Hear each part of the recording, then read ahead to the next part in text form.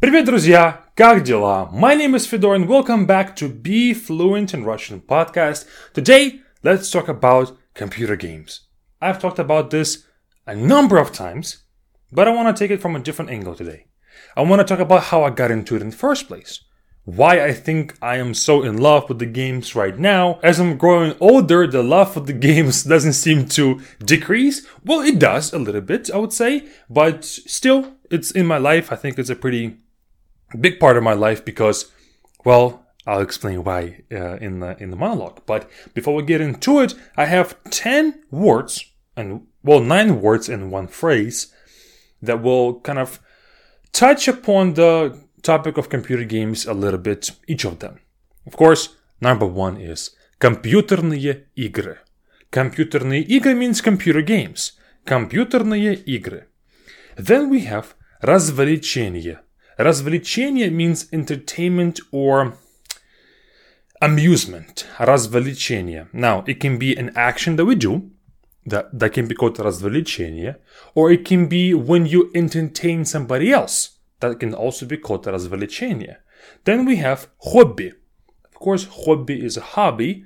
And the only difference is that we say hobby with the O. Hobby versus hobby in English. Then we have занятие. And занятие means a deed or a thing that we do. Занятие. It's something that you're busy with. Now, it can be a serious thing. It can be things like video games. They can also be called занятие. Not like a job of some sort. Then we have разрешать. Разрешать means to allow. The reason why I included this word here is because my parents would not allow me to play games too often. So, разрешать is one word, and then we have запрещать. Запрещать means to forbid. Запрещать. It can be used for any rules that we have, let's say like a law of some sort, or family rules as well. Then we have пароль. Пароль means a password. Пароль. I guess a computer can have a password, a phone can have a password, things like that. Then we have выбор. Выбор means a choice. Выбор. I guess can be used with anything, not just video games, of course, but anything that involves a choice can be, talked about as выбор. Then we have проводить время, means to spend time. Проводить время. And then finally we have полезно. Полезно means usefully, or with use, or with usefulness. Полезно is when something is good for you, something is useful. Now, it can be talked about for food. Food can be also useful, meaning healthy. Полезно. It can be also talked about a thing that we do that is useful for us. Полезно. And now, let's get into the video games topic, and I'll talk about how I got into it in the first place. My long history of playing video games, and not just video games, but doing sports and other games that are more, I guess, real life, not just computer games. Let's get right into this. В детстве я очень любил играть в игры. Разные игры. Игры на компьютере, игры на улице. В детстве у нашей семьи не было интернета. У нас не было Wi-Fi, и дома у нас не было интернета. У нас появился очень плохой интернет, когда мне было, может быть, 14 лет. Нет, наверное, 10 лет, да. Когда мне было 10 лет, у нас появился очень медленный интернет. Потому что мы жили в доме. И если ты живешь в доме, то очень сложно провести means to get extended. Провести интернет means to connect your house to the internet. Провести интернет очень дорого, потому что система интернета, она обычно в местах, где есть квартиры. Потому что, как компания, у тебя один большой дом и очень много клиентов. Может быть, 200 квартир в одном доме.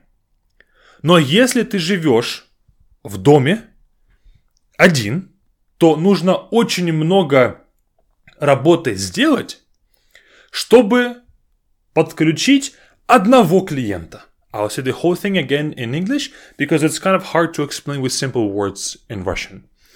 Back in the day, we didn't have a lot of internet, or we only got the slow internet when I was 10, because back then, companies wouldn't extend the internet to homes, only to apartments, because you can connect one apartment building of like 200 different clients with one cord, pretty much, right? Because the system is already in place. But for you to get an internet to a person who lives in a home, you have to do this whole work thing for just one client. So it wasn't profitable, and that's why a lot of private homes didn't have internet connection, Wi-Fi, and things like that. Sometimes not even good TV sometimes. So, let's get back to Russian. И у нас не было интернета. У моих одноклассников, они почти все жили в квартирах. У них был интернет. Они могли играть в игры онлайн, на компьютере, с друзьями и так далее. Я не мог, потому что у нас не было интернета. И также мои родители не хотели, чтобы мы играли в компьютер. У нас был компьютер, у нас был, нормальный компьютер, не хороший, не плохой. Они не хотели, чтобы мы играли в компьютер, потому что для них это было просто как пустая трата времени. Пустая трата времени means a waste of time. Пустая means empty, трата means spent, времени of time. So it's like empty spending of time. Пустая трата времени. И поэтому мы не могли играть в компьютер часто. Может быть, 1 час или 2 часа в день. Когда мои родители были на работе, мы не могли играть в компьютер, потому что у нас был пароль на компьютере. Пароль means password. На компьютере был пароль. Мы его не знали, мы не могли играть в компьютер. И у нас было такое правило в детстве. Ты должен почитать книжку 1 час. Потом ты мог поиграть в компьютер 1 час. Ты читаешь 1 час, ты играешь 1 час. Это было очень строгое правило, очень серьезное правило. И обычно, если я читал 1 час, я мог играть больше, чем 1 час, потому что мои родители тоже делали дела по дому, занимались, может быть, готовили еду, убирались, просто отдыхали после работы. И, конечно, они могли забыть, что я играю 1 час. Я мог играть 2 часа, иногда 3 часа.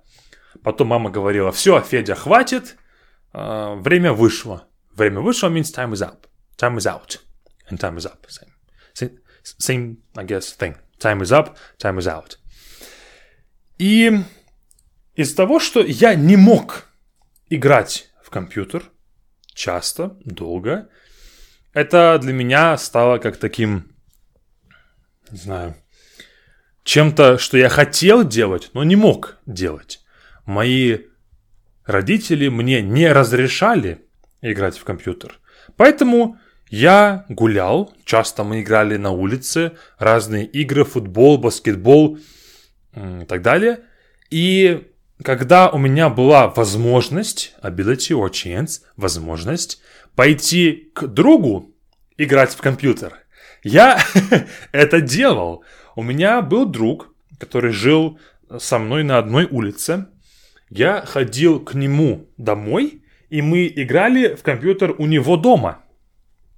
У него был хороший компьютер, у него были новые игры, и мы с ним играли в компьютер у него дома. И это было круто. Потом у меня была бабушка, которая жила в квартире, у нее был интернет. Я и мой друг, мы играли по интернету. Тогда мы играли в Counter-Strike. Counter-Strike Source тогда был, и мы играли в него на выходных, когда я был у бабушки.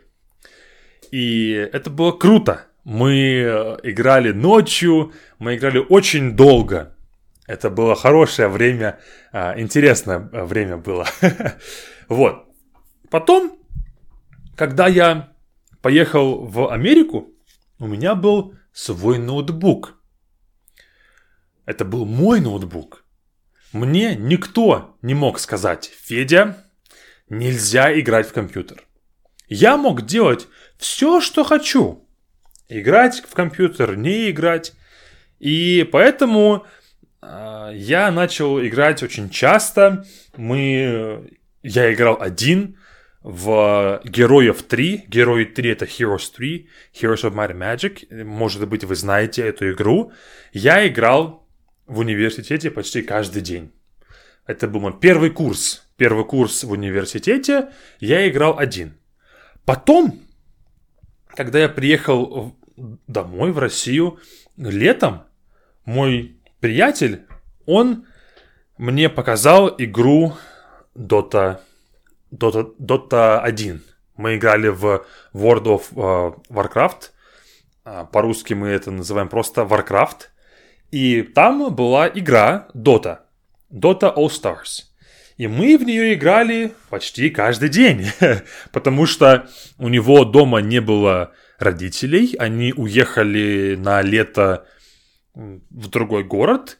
И мы играли у него дома. Играли я, он и его брат. Нас было 3 человека. Мы играли, и было супер. Потом мы узнали, что есть новая Dota 2. И начали играть в нее. И сейчас уже прошло почти 6 или 7 лет. И я сейчас тоже играю в Dota 2. Это супер интересная игра. Это стратегия. И сейчас я играю не так часто. Когда я учился в университете, это была большая проблема для меня, потому что я играл очень много. Слишком много, и плохо учился, не работал и так далее. И для меня это была большая проблема. Потом, сейчас для меня это не проблема. Я научился себя контролировать. И теперь я могу играть без проблем. Я могу себя контролировать, и у меня нету плохой привычки играть очень много. Я играю, может быть, 2 часа в день, 3 часа, может быть, максимум. Это для меня немного. Я могу отдыхать, когда играю. И сейчас для меня игры это очень важно для меня, потому что я могу общаться с моими друзьями по интернету, мы можем вместе играть в игры онлайн, и это супер. Это очень нравится, что мы можем вместе это делать. И я думаю, что если бы не было игр, то, может быть, у меня бы не было таких хороших отношений с этими друзьями. Поэтому я рад, что есть интернет, что есть игры. Я могу отдыхать и играть. Я могу общаться с друзьями и играть. Это супер, я этому очень рад. И мне интересно, друзья, у меня к вам есть вопрос. Вы любите играть в игры? В интернете, на компьютере, может быть, на телефоне? Если вы любите играть, то у меня к вам есть небольшое упражнение. Сегодня 2 минуты просто поговорите про игры. Про игры на компьютере. Как вы играете каждый день или не каждый день, что вы делаете. Поговорите об этом вслух и, может быть, запишите 10 предложений. И все. That's it from me. Thank you so much for listening. And guys, please, we have been working hard on the new portion of our Be Fluent class platform where we have grammar exercises. We have added present tense, past tense, future tense, prefixes, and gender of nouns new, fresh exercises that you can now complete and go through to practice your grammar rules. Check it all out with the first link in the description. And that's it. See you all on Monday. Пока-пока.